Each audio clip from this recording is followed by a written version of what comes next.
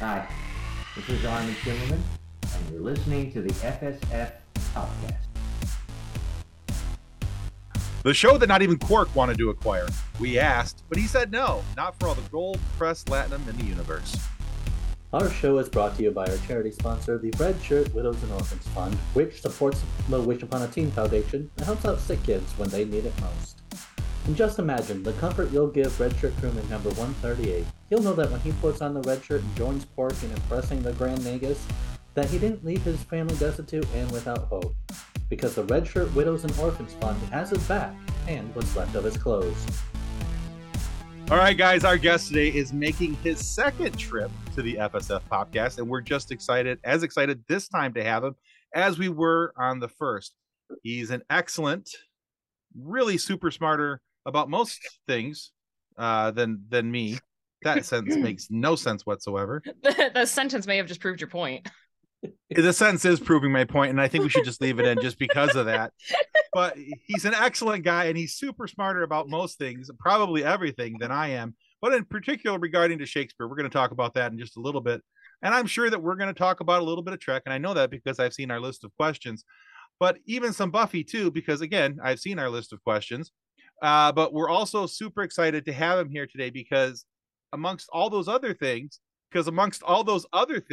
he is also an amazing author, and we are excited to help him promote his new novel as well. So everybody, let's give a big round of applause that goes like this, and welcome Armin Shimerman back to the FSF Podcast. Welcome back to the show, Armin. Thank you, Tim. Thank you, Nick. Thank you, Kathleen. Happy to be here. Hello, everyone. He's happy to be here. He's been here before, and he's still happy to be here. I'm happy to be there. Yeah, absolutely. That's like borderline miraculous. A change in weather is always good. There you go. That's true. All right, so Armin, we're recording this so everybody knows on February 2nd, 2023, and now you had a new book released on January 24th, so just about a week or so ago, and that book was entitled The Imbalance of Power. Actually, it was entitled Illyria, The Imbalance of Power. There's that. Okay.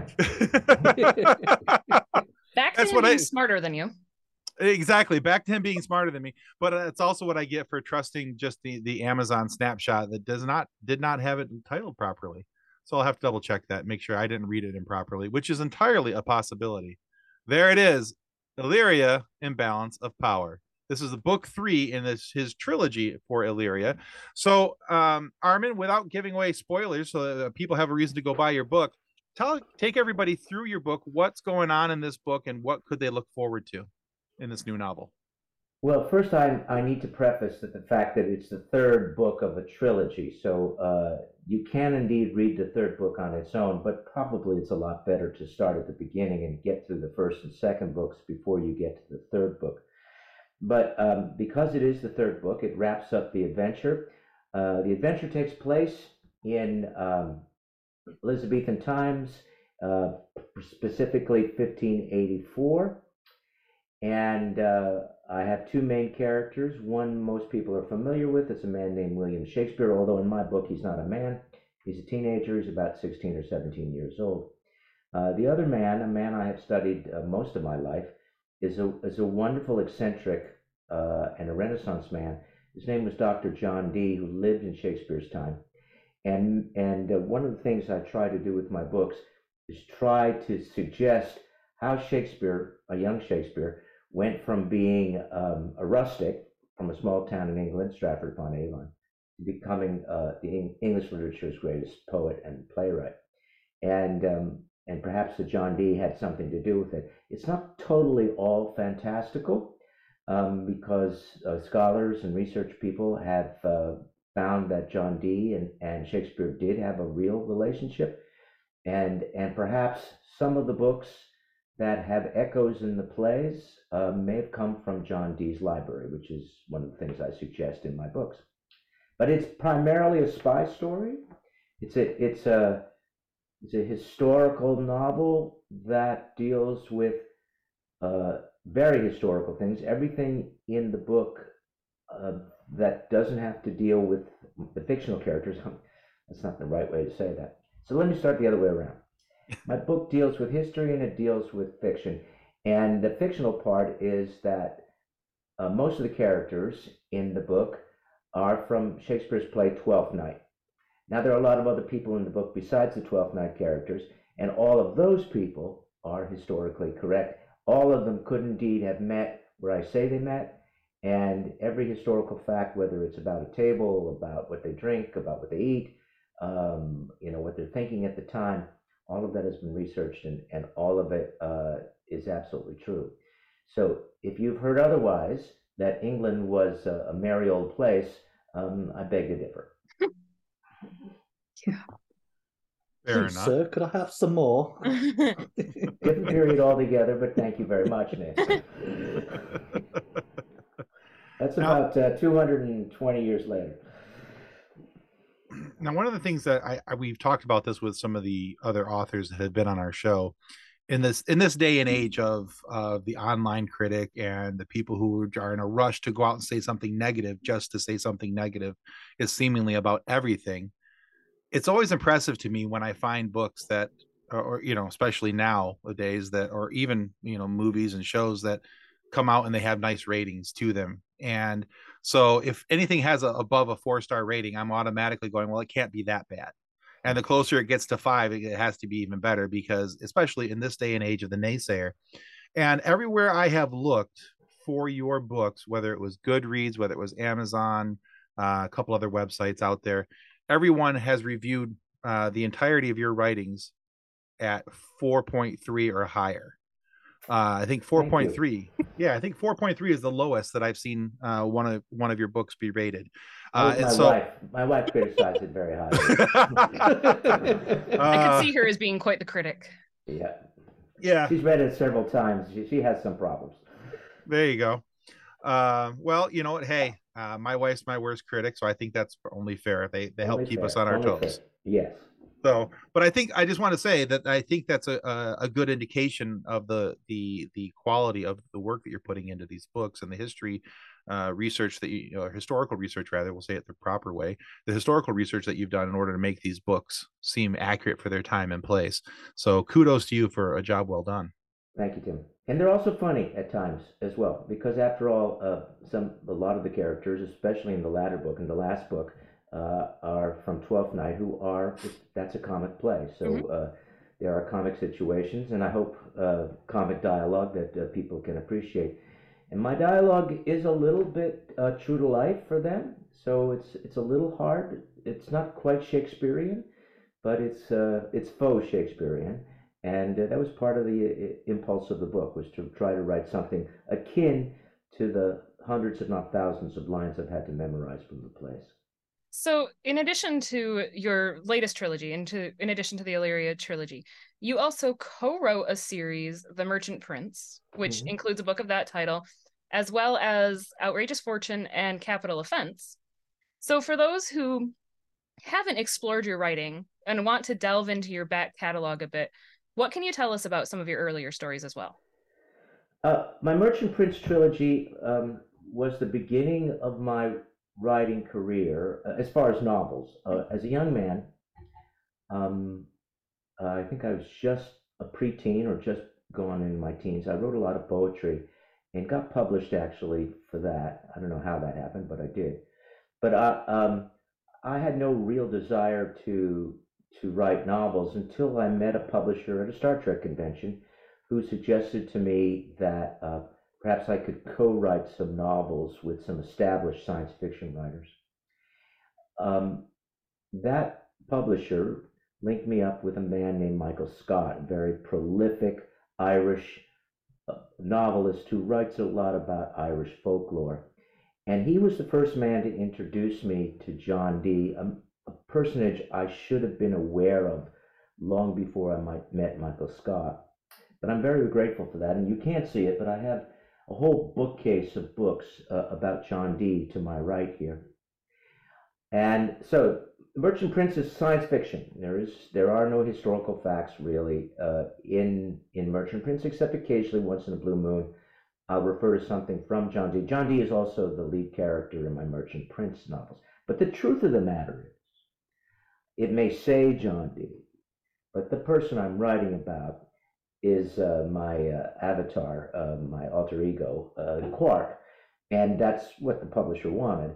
And so it's really Quark in the 23rd century, which is where he belongs. But it's in the personage of John Dee, who is an Elizabethan finding himself in the 23rd century. So Merchant Prince was written with Michael Scott. The two of us did that together. I believe Michael did about 60% of the writing. I did about 40% of the writing. Then Michael had other things he had to do, so I moved on to working with Chelsea Yarbrough, a very famous science fiction writer, and we wrote the second book together. The percentages changed. I think I wrote about 60% of the book, and Chelsea wrote about 40%. And the story wasn't finished yet, so we had to move on to a third novel, The Capital Offense. And by that time, I felt sufficiently good at writing that I took the obligation and the responsibility and the chore of writing upon myself, and that all that book is written by myself. But it is a science fiction tale with an Elizabethan character at its center, and it's a lovely finger exercise. I would recommend highly to everyone, if you really want to read my books and you want to get a 4.1 to 4.3 rating, start with the Illyria series, and then if you're really interested, go on to The Merchant Prince. But The Merchant Prince is a beginning writer's attempt at writing a book. I think, if I may, that my Illyria series is an adult book. I know Illyria is on my read list. My read list just keeps getting longer and longer and longer, though. And Then I suggest to you that you put Illyria on the bottom of the list. Well, as of now, I've got 9 more Diana Galbadon books to get through. And those are wordy. Those are very wordy books. So are mine. Oh, man. I love it, though. So you mentioned John Dee, and you mentioned that he's like a character that you haven't been introduced to until recently. John Dee, ladies and gentlemen. A gift from a dear friend of mine. John Dee looks like a sorcerer, doesn't he? He does. And I believe because John Dee was probably the original sorcerer for many people, they all look like him. Yeah. And in fact, going back to Shakespeare for just a minute, sorry to interrupt, Nick. Shakespeare writes about a sorcerer. His name is Prospero in The Tempest. And many people believe that's John Dee that he's writing about. What was it about John Dee that drew you to him to where that you found interesting that you kind of wanted to write about his character? First of all, he's a misunderstood historical character. He was an enormously educated man, one of the most educated men in Europe, not to say England. And he did many things, and he did them well. And he taught many people. He was a counselor to the Queen Elizabeth. He taught her things. He did things for her. However, he was on a quest to talk to angels in heaven. Now understand, in 1583, when he was living, and it was a period of time in our history when things were being discovered, things that were outrageously being discovered. They were finding out that the Earth wasn't the center of the universe. They were finding out that there were people living in the Pacific Ocean. They were finding out about the Americas. They were finding out about a way to get to Cathay, to China. They were finding out more things about chemistry and mathematics and navigation. It was a time of discovery. And everyone believed in the Bible. It didn't have to be their Bible. I mean, everybody had different Bibles. Truly, there were different Bibles. Mm-hmm. But all the Bibles said that there were angels. And the Bible was the be all and end all for religious belief. And so he thought angels have to exist. There must be a way to communicate with them. And he spent his life trying to communicate with angels. Unfortunately, he found some charlatans who were his middlemen, who took him for all he was worth and convinced him that they were talking to angels. And he took notes at seances. And history looks at that activity that he did and scorns that activity and has set him down for centuries as a kook. In the last 75 years or so, that reputation has been burnished and resurrected, and people are realizing the man did a lot of good besides this other quest of his. And so that fascinated me. That the fact that someone several centuries later is being rediscovered, and I wanted to know more about him and his minor connections with Shakespeare, because I've always been fascinated with Shakespeare, were also intriguing to me, and it bothered me. A man who had studied Elizabethan culture and times for a very long time before I met John Dee. I was very upset that I didn't know about this guy. How is it possible that I didn't know about this guy? And so, in order to rectify that problem, I got all those books over there and began to read and study him and try to figure out what was inside of his head, what made him tick, what were his disappointments, what were his successes.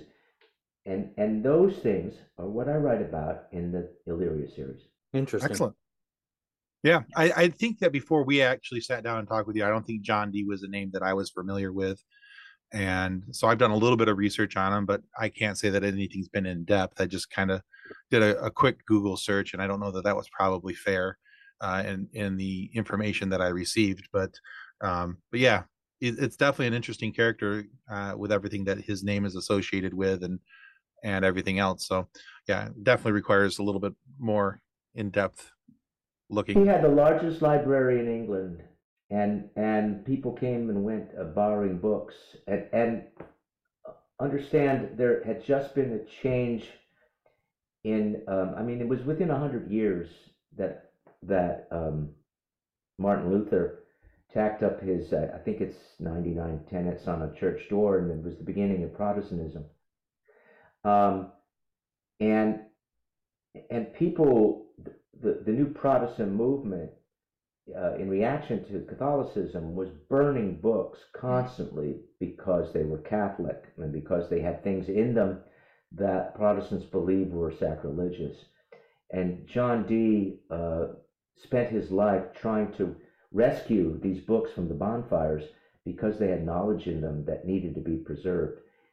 Thank God for that. Your comment about him being the original sorcerer too makes a lot of sense.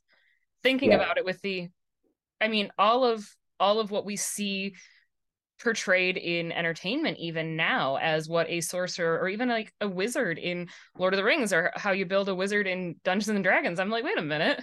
Yeah. They're all John Dee. Ian McKellen doesn't look that much different than No, he doesn't. That's exactly what I was thinking. I'm like, he just looks like Gandalf. Yeah. And he was a wizard. Well, he wasn't a wizard. He investigated what's called white magic as opposed to black magic. The people of his time were fearful that he was investigating black magic. Mm-hmm. And his house and home was raided, I believe, twice, perhaps 3 times. And many of the books that he spent his lifetime collecting were burnt when they invaded his home. But he was interested in magic, and magic today is considered, not reality. It's something else. But at that time, magic was very much believed in by many people, very sophisticated, university educated people. Magic was not a foreign thing. It was something they were just not aware of, but they knew that somewhere there was a way to access magic and make their lives better. And there were many important philosophers, including Newton, who were exploring these magical things in order to find out the truth of the universe. I mean, if you think about it, their research did evolve into, I guess, technology, because that technology is, I guess, magic, so-called, because like radio waves and all that other stuff. Right. And not saying that, not basing reality off of a comic book, but Marvel says that magic is just science we don't understand yet. Right, and that's exactly, I believe, what the Europeans and Elizabethans thought as well. And remember, as I mentioned, Newton was studying magic and found gravity, and we all think of gravity as an important scientific discovery. Mhm. Well, he was doing both at the same time, but history looks more kindly on Newton than he does on John Dee. Yeah. Well, I think magic still exists. I made popcorn the other night. It only took a minute and a half. So See, but you made it with a safe form of radiation. Magic. See, exactly. Bingo. Newton was grounded, but John Dee had his head in the stars. Yeah, and I believe if he had lived, what, and I'm making this number up, if he had lived 75 years later when Newton did that, don't trust me on that number, but then perhaps his magic would have been more respected than Dee's. With times, for instance, the microwave. If we went back 75 years from when the microwave was founded, and Mhm. Put together, I think people would say that might be magic. But because of the space exploration for which microwave energy was not discovered, but was used, um, we accept that it was part of space exploration. And 100 years before, they would have thought any space exploration was science fiction. Yeah, I believe that. There's no arguing. No, none whatsoever. Good. So. Well, then I'll see you next week. All right, and we're done here with this lesson today. All right, so Armin, let's change the topic real quick. So recently we had the privilege of talking with your amazing wife, Kitty Swink. We had an absolute wonderful time with her. We talked about her work over the years in different shows and things that she's been on. With acting, of course, we talked about some Star Trek with her. But we also talked because she has beaten pancreatic cancer. We talked to her about her work with the Pancreatic Cancer Action Network, or also known as PanCan. And so I'm sure that you're also appreciative of the work that PanCan has done, but we're hoping that maybe you can talk to us about the work that you and Kitty do together with PanCan and trying to raise awareness for pancreatic cancer, and how can others help in this fight? Thank you, Tim. That's very nice of you to ask that question. Yes, my wife Kitty is an 18-year survivor of pancreatic cancer. When she was diagnosed, the odds were that she would die. There was only a 3% survival rate when she was diagnosed. I'm happy to say, thanks to the efforts of science and a lot of the efforts of PanCan, of the organization, it is now almost 4 times as much. It is now 11% survival rate. That is still bad. That is still not good enough by any means. Right. And but with the help of PanCan, and I'm going to talk more about that in a second, with the help of PanCan, we want to move that number to 100%. We want to, if you're diagnosed with pancreatic cancer, a horrible disease, we want there to be enough research, enough whatever you need to cure it, to be able to cure it. And what PanCan does is it collects, it's a charitable organization that collects money in order to many things. One is to promote research into how to cure pancreatic cancer. 2, and this is enormously important for the people who are diagnosed with pancreatic cancer, if you are diagnosed with that disease, you're at odds as to what to do next, because the mythology around pancreatic cancer is it's a death sentence, and perhaps it is.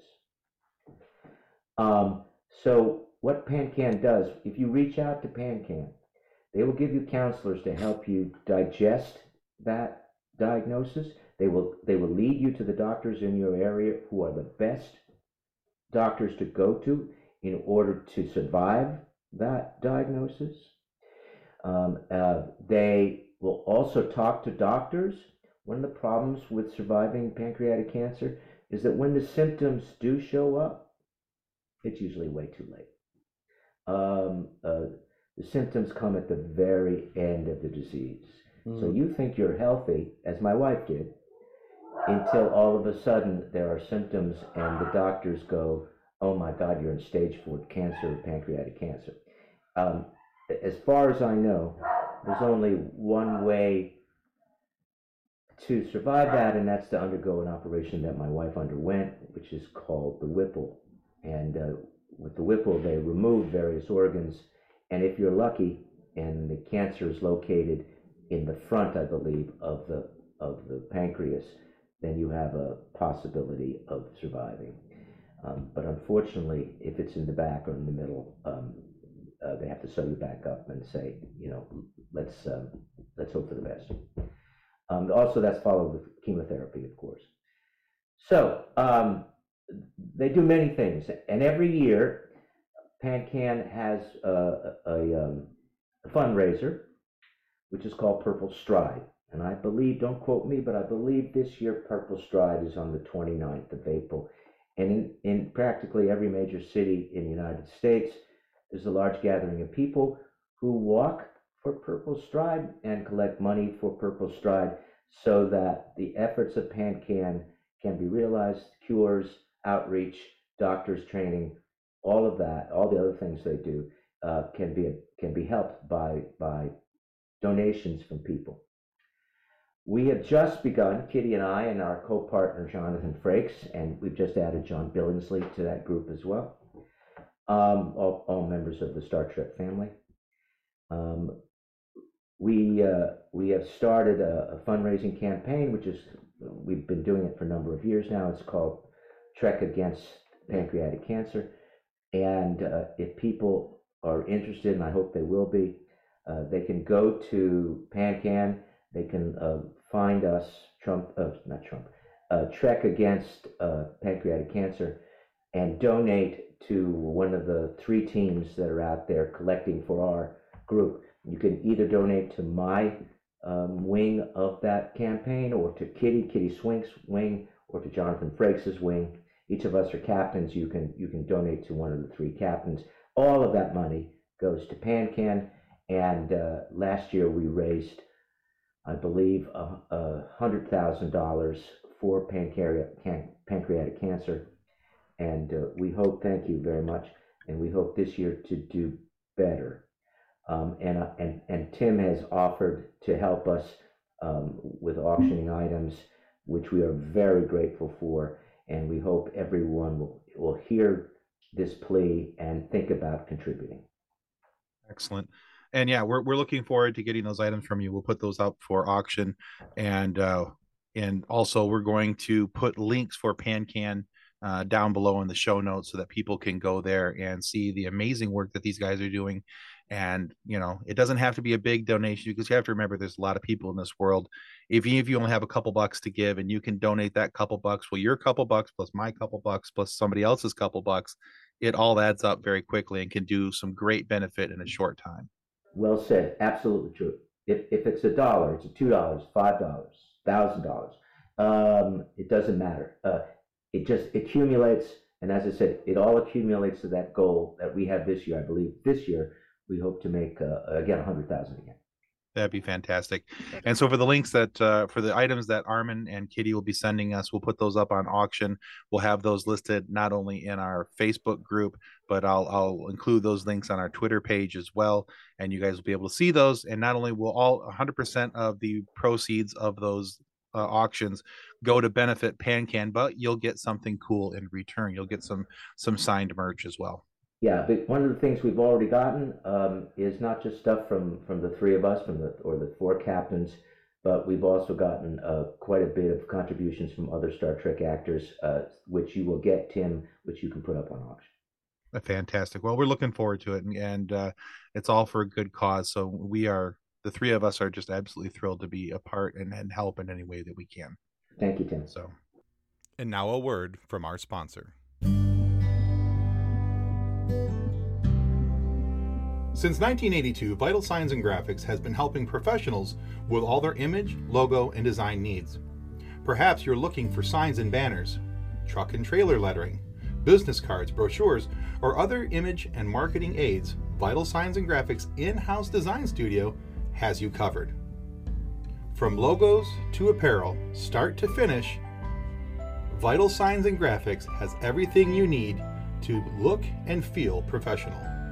Call Rick at 231-652-3300. He'll get you noticed. Welcome back to the FSF Popcast.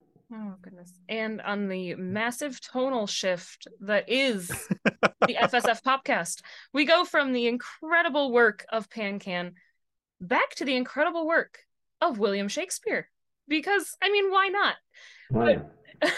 Part of what we all do as humans is we pass on what we've learned.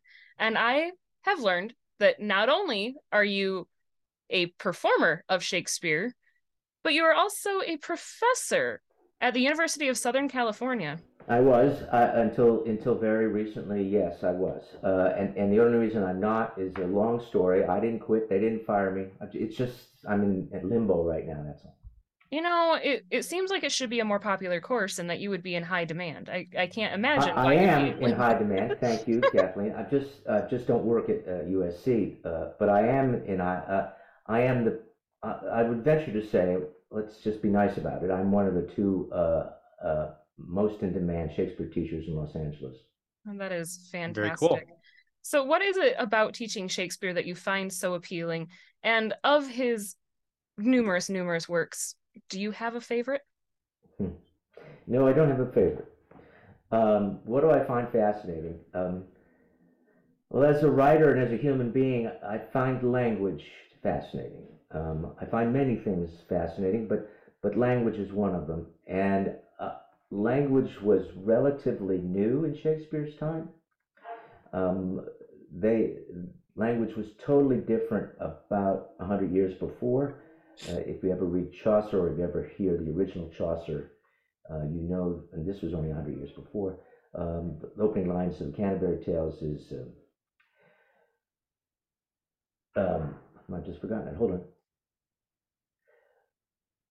I can't remember the second word. When that something, with the shore soort, the druchte marche, perche to the rota, and every vein in switch the core, of which vertu ajandora. That's not modern English.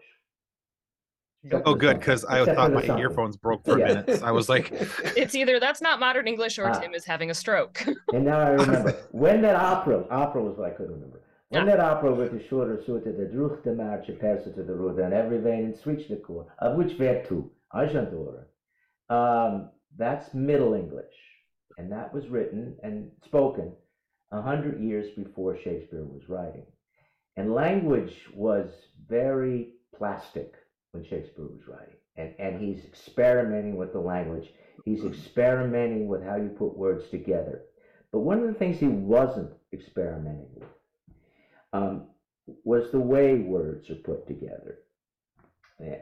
He wrote them, and he wrote the way words are put together the same way Chaucer did, the same way the scholars and writers of the Middle Ages put things together. And that was through the study of rhetoric.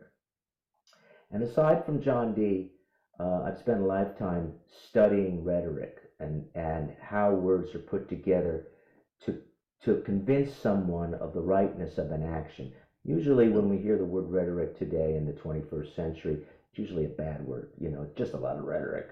And there's a truth in that. But for the Elizabethans, rhetoric was the art and science of putting words together to make a cogent argument. And that's one of his skills as a writer that I'm fascinated by. And so that's one of the reasons, Kathleen. I love that. I've always found Shakespeare to be incredibly fascinating as well. And I mean, I'm almost embarrassed after you said that you don't have a favorite, that I'm like, but I do have a favorite. Well, that's good. Which one is it? Hamlet. I absolutely love Hamlet. And every version of Hamlet that I've seen, whether it's been a stage production or it's been a recorded production, has its own special little spin on it that I really, really like. And I know that there are a lot of people who didn't appreciate it, but the version of Hamlet with David Tennant and Patrick Stewart is so good. Yes, it is. Yes, it is so good. And it's one of my favorites. Oh my gosh. And I know that there were there were a lot of people who were critical over the use of the security cameras and the bringing it into modern day, but leaving the language not modern. And I'm like, but it worked so well for that. And the Right. performance itself was spectacular. David Tennant as Hamlet was amazing. And if you get a chance, if you like that production, and you do, check out David Tennant as Richard II. That also is an extraordinary production. I haven't But- found but, anything you know- I didn't like David Tennant in yet, anyway. Yeah, that's true. Hamlet is based on an earlier play, an earlier work. And that earlier work was, I would say, I'm going to make this number up, about 200 years before Shakespeare's time.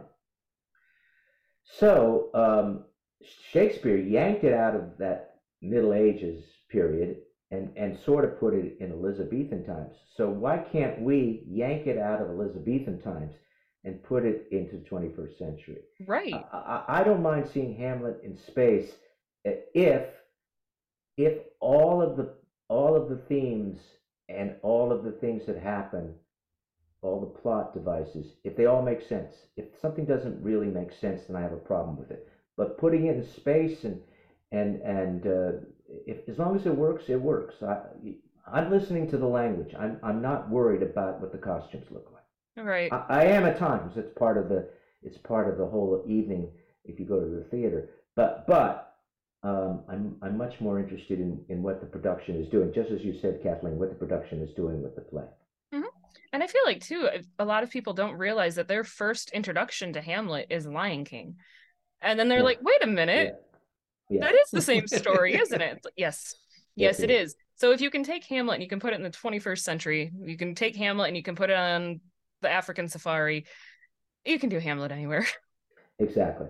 And if I may, for just to pull things a little closer together, You may.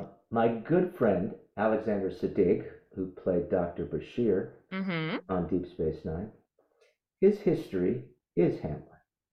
He is the son of a king whose uncle took the throne away from his father. That is Hamlet. That's kind of cool. I want to talk to him so much more now.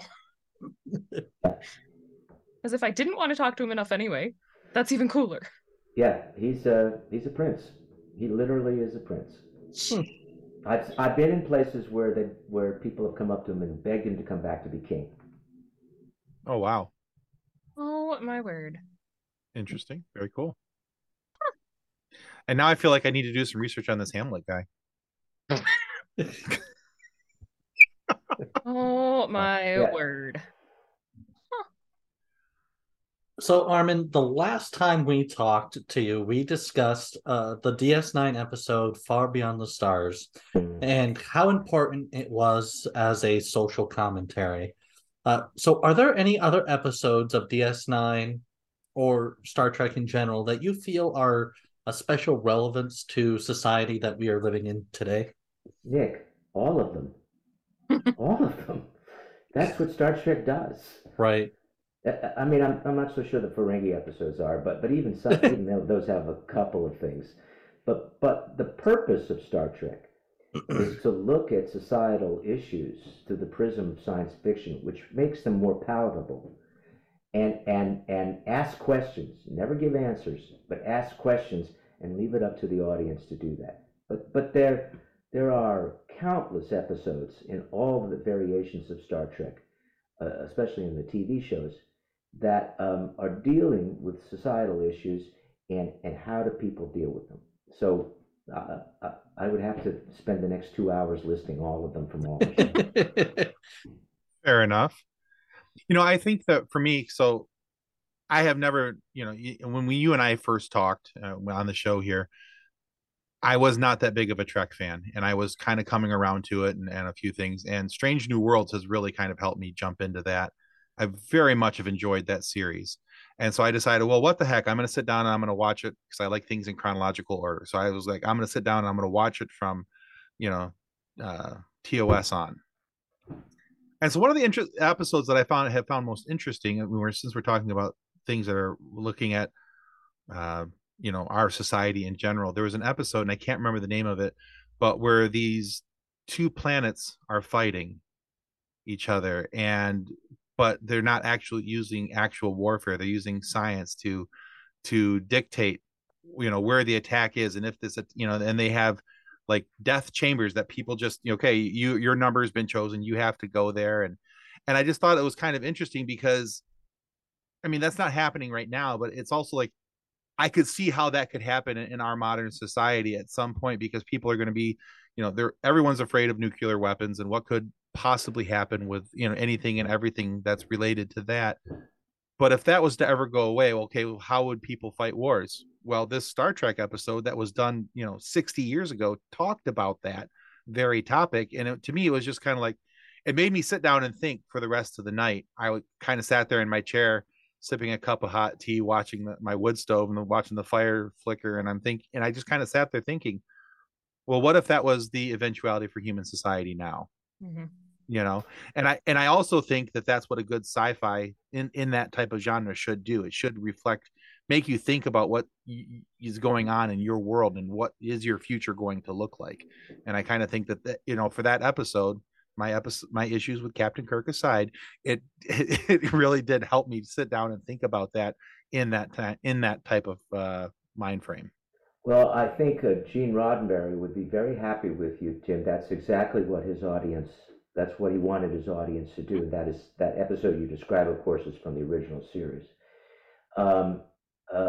That's what they want you to do. And oftentimes episodes suggest things that later on in the future become true. We did an episode where we had the people of San Francisco taking all the homeless people and putting them in a section of San Francisco and walling it off, and that's where they were quarantined to. Well, I don't think it was more than a year after that episode of ours aired that San Francisco took all the homeless people and put them in a quarantined area. Sometimes in science fiction, what is science fiction becomes reality. So yes, it should prompt you to think. That's what the whole purpose of Star Trek is meant to do, is to suggest something, and then you come up with an answer. They're not going to come up with an answer, but you come up with an answer. And if you don't come up with an answer, at least they've gotten you to think about it. I agree. And coming from such a Star Wars background, my whole thing with Star Wars is it's fun. You watch it, it's mindless escape. But with Star Trek, I find myself after each episode kind of thinking and contemplating, okay, what did I watch and what's going on in that episode? And not necessarily what were they trying to teach me, but what were they trying to help me to think about? What were they trying to help me to contemplate about my future, the world's future, the race relations, all these different things that we see that are still kind of, 60 years later, are still problematic. I couldn't agree more. And in the original series, there is an episode, and I don't remember its name. It's a very famous one. It was on a planet. They arrived on a planet, and there were two races on that planet. And their faces were one half white and one half black. Oh, yeah. And one race had the whiteness on one side, and the other race had the whiteness on the other side, and of course had the darkness on the other side.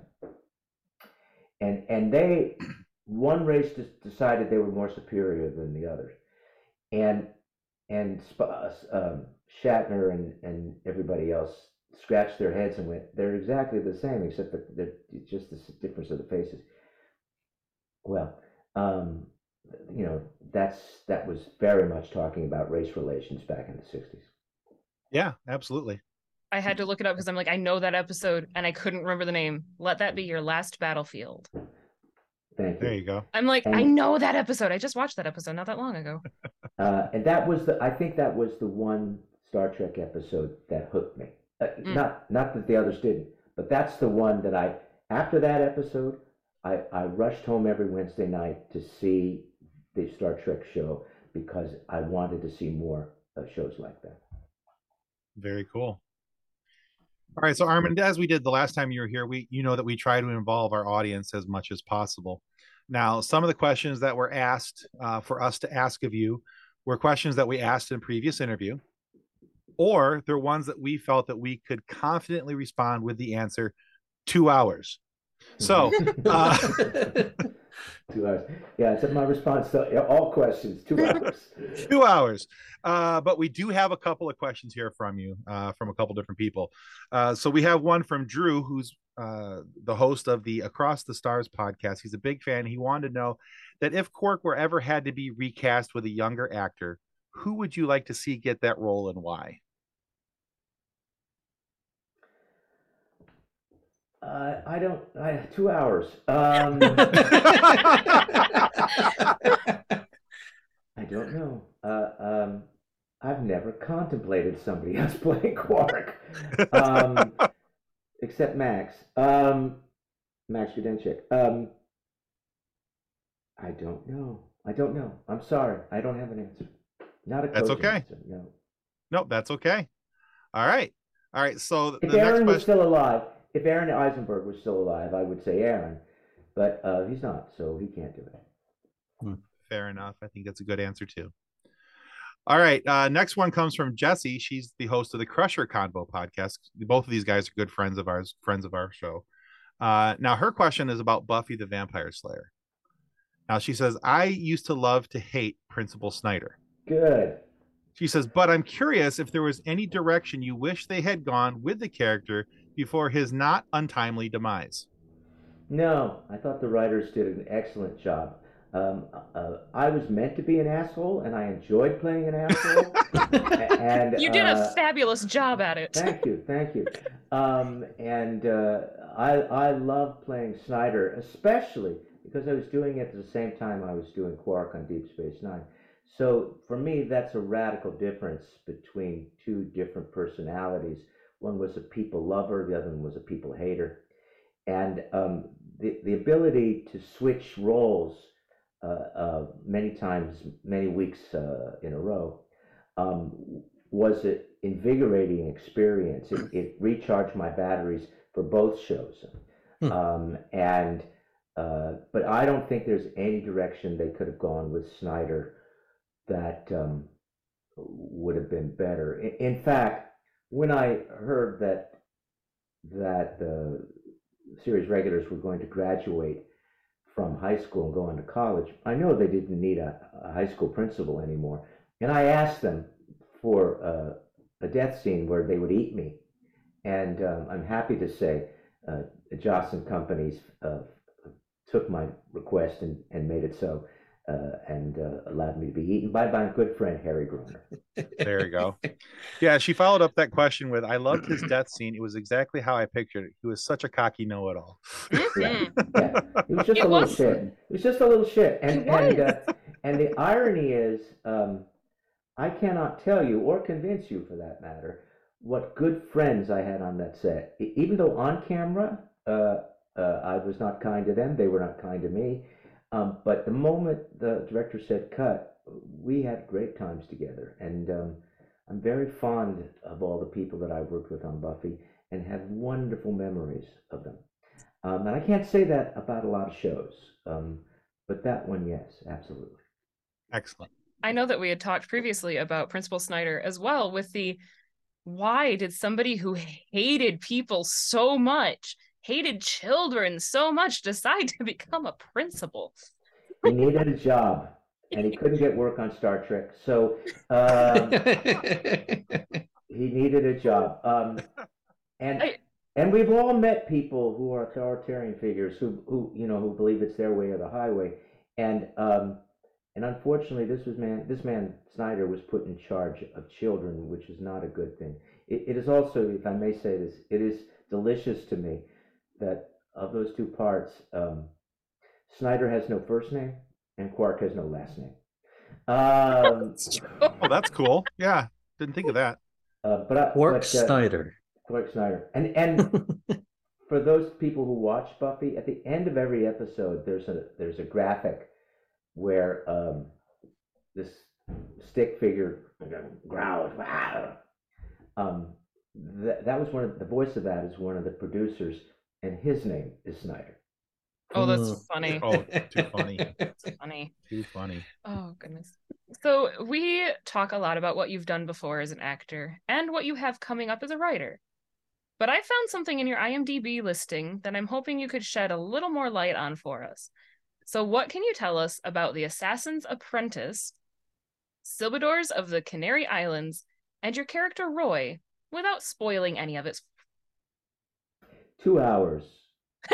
Um, I love that answer, by the way. That's a I think great that's my answer. I'm going to start using that with my daughter. I think that's my favorite answer, honestly, that anybody's ever given us for anything when something can't be spoiled, or it's an answer you've given a million times. 2 hours. That is just, I love it. Kathleen, I can't tell you much. I only worked one day.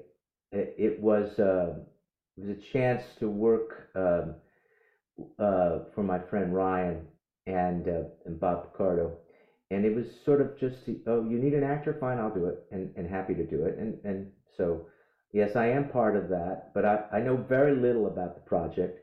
I only know what happened on the day that I was there, and I was able to help some friends of mine. Ooh. I'm looking forward to it. Excellent. Sorry, I'm just going to happy dance. I think Nick froze. He did, apparently. Can He you is hear having me? all sorts of technology issues Yeah, today. we can hear you. Oh, We can still hear you, but your image is, man. you are looking off into the distance very longingly. That's the look I get when I can't remember my lines on stage. Oh, there you go. Okay. There we go. I just had to reset my camera. I think my camera's going out. It's entirely possible. And you're froze again. Yay.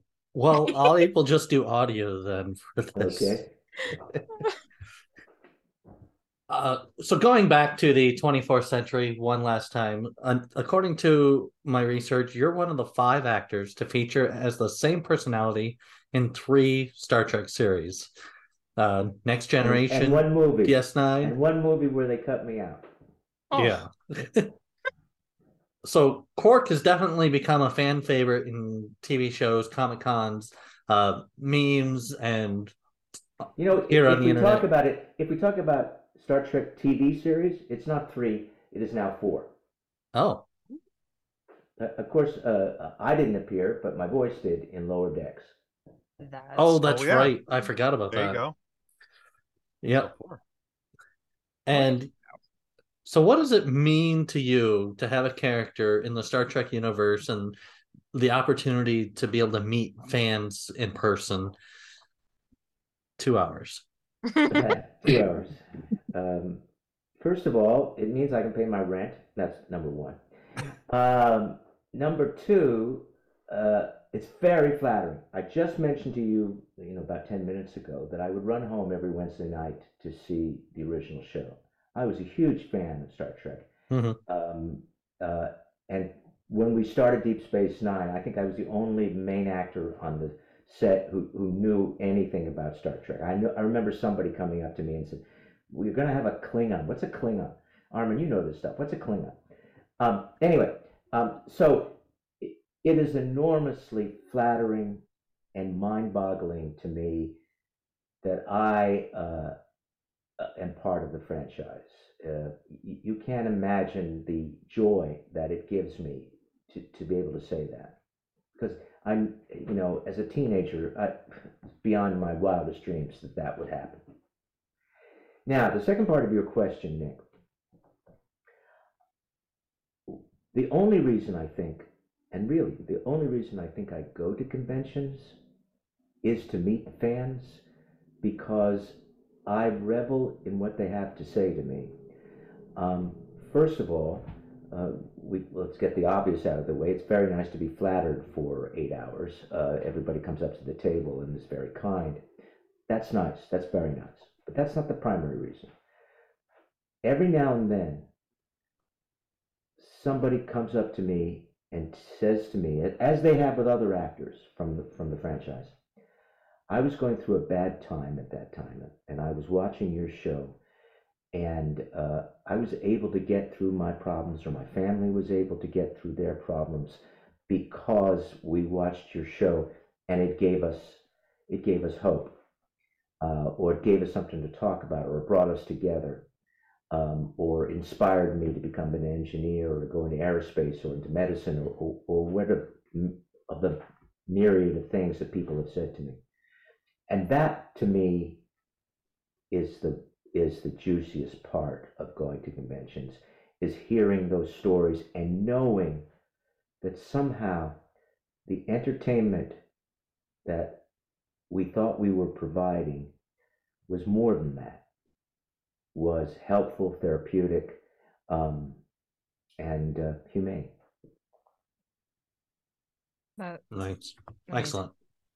Well, I will, since I haven't gotten the chance to see you at a con, I feel the same way. I mean, I think anybody who's watched DS9 has had those moments. But now it's that, like, I get to relive watching those episodes with my dad. And I get to share my love of sci-fi with my daughter because of it. And it's so great. And she thinks Quark's hilarious because his ears are massive. He's also just, he's Quark taste. And you love him. Or you hate him. But you're not quite sure if you should love him or you should hate him. It's somewhere in the middle, as opposed to Snyder. Right. But yeah, that's the kind of comment, Kathleen, that I live for. And when I get on the plane to go to these places, I hope that I'll get something akin to that to take home with me when I come back from that convention. I mean, cool. I love DS9 so much that when my husband and I, when we found out that I was pregnant, our boy name was Miles Edward. Like, I love DS9. I mean, and Miles Edward are both family names as well, but I'm like, so with our last name being Was, can we give him 2 middle names and have him be Miles Edward O'Brien Was, so that his initials are then Meow? Oh boy. Be careful what you wish for, Kathleen. It's still on the baby name list. If we ever have another one, it is still on the list. Good. If I ever see Cullum again, I don't see him very often at all. I will tell him. Very cool. Well, Armin, thank you so much for being on our show today. Where can our listeners go to find out more about you and your works? Well, certainly the easiest place to go is to my website. Every actor has a website, so do I. www.Armin Shimerman, make sure there's only one M in the middle, .com. And there you will find out not only about my books and my charitable work, but also, which we haven't talked about, which is a great deal of my life, is the theatrical work that I've done, the work on the theater. And you will find the dozens, if not hundreds, of stage plays that I participated in, including ones where I was directed by Andy Robinson, who was Garrick on Deep Space Nine. So I post things there.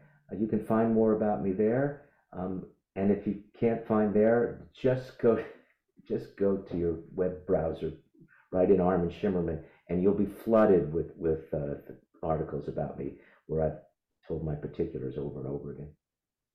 Excellent.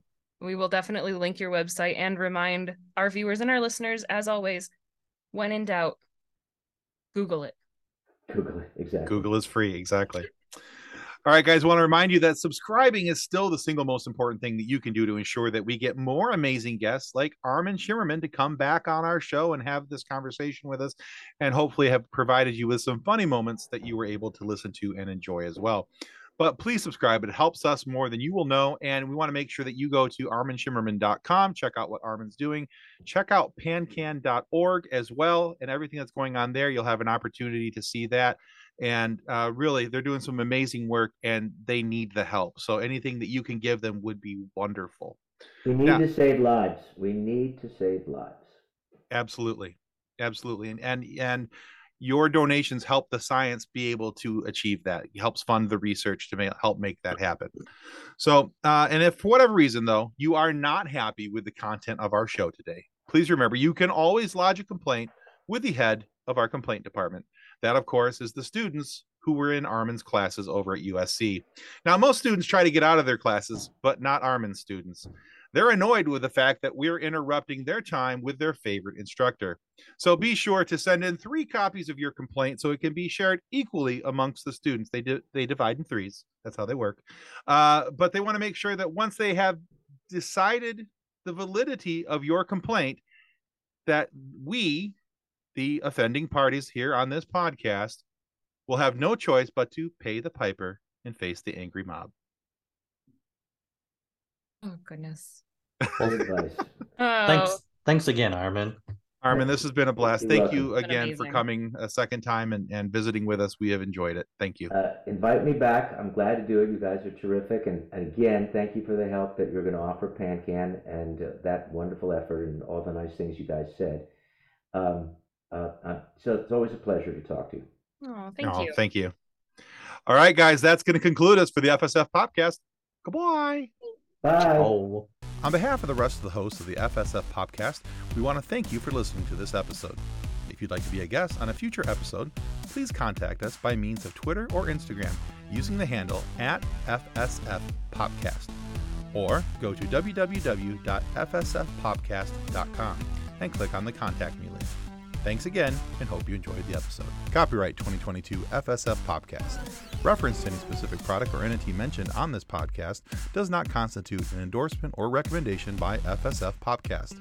The views expressed by the guests are their own, and their appearance on the program does not imply an endorsement of them or any entity they represent.